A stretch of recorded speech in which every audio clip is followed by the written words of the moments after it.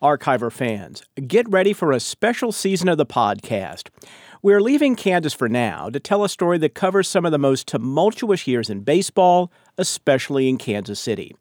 But it's more than just a sports story. This is about power, greed, and corruption that went all the way to Congress.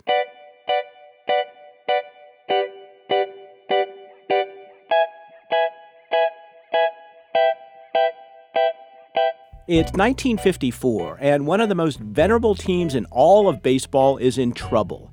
Serious trouble.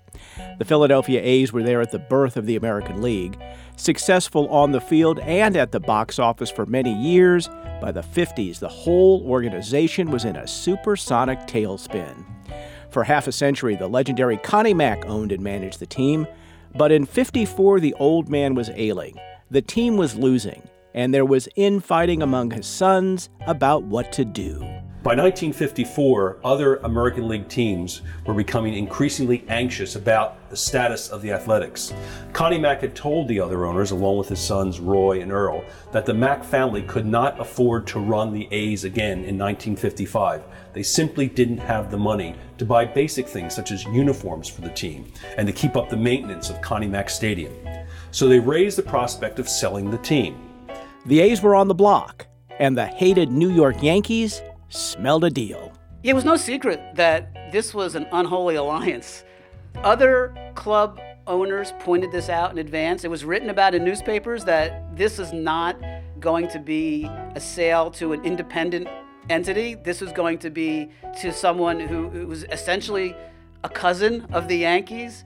That Yankee power would exert itself in Kansas City through a series of ruthless deals that would enrich the Yankee ownership and their partner in this caper, Arnold Johnson, the Chicago millionaire who bought the franchise.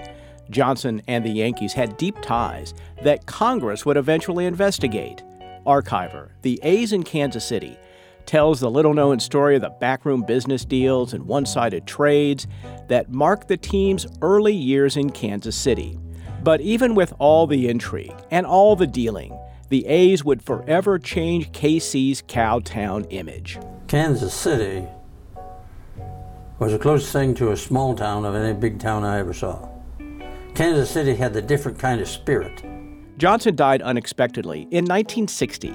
That killed the Yankee connection. But Kansas City was about to be introduced to one of the craziest owners in professional sports history, Charlie Finley. He brought KC Kelly green and gold uniforms, a mule, and promotions nobody had ever seen. Western night, he'd have a stagecoach bring us in through the center field fence and drop us off at our positions. But without the A's, there'd be no Chiefs, no Kemper Arena, and no Royals.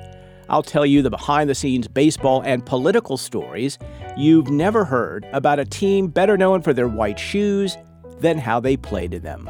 Look for the first episode of Archiver, the A's in Kansas City, very soon.